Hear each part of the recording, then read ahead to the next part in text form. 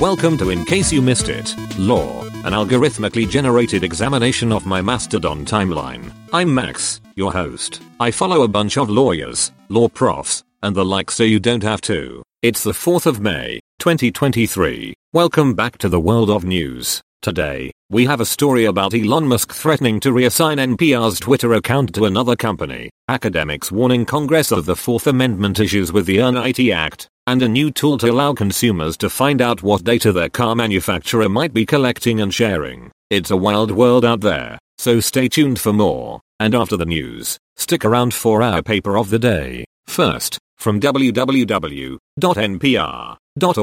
Elon Musk threatens to reassign @NPR on Twitter to another company. Elon Musk has threatened to reassign NPR's Twitter account to another company after labeling its account as a state-controlled one. This threat has shocked social media experts who see this as a serious risk of impersonation and could imperil a company's reputation. NPR CEO John Lansing has expressed his lack of faith in Twitter's decision-making, and many are wondering if Twitter can be trusted again. Musk has not clarified what prompted the threat or if he will follow through. Next, from CBER or Stanford EDU, academics' letter to congressional leaders highlights the Earn IT Act's Fourth Amendment problem. Rhianna Pfefferkorn, a legal scholar, is warning Congress of the Fourth Amendment issues associated with the Earn IT Act, a bill that was recently reintroduced. Pfefferkorn argues that if passed, the act could lead to providers scanning for child sex abuse material, CSAM, under government pressure instead of their own initiative, and that this would violate the Fourth Amendment. Pfefferkorn and a group of colleagues are sending an open letter to congressional leadership to explain the constitutional issues associated with the bill and to urge them not to pass it. Finally, from www.vice.com,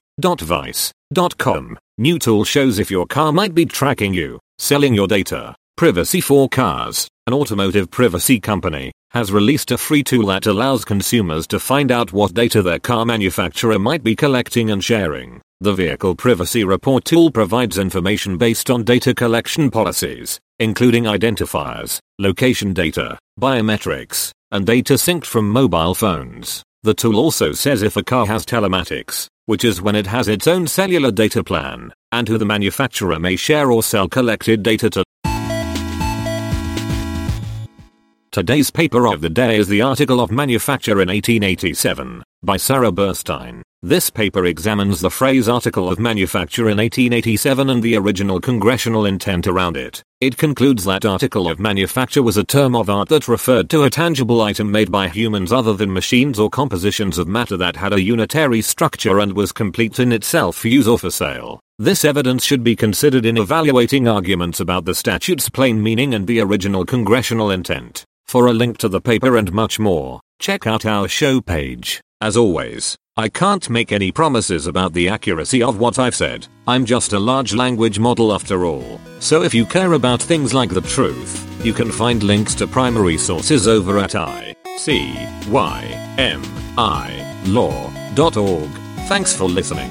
See you next time. Music from www.fesleyandstudios.com.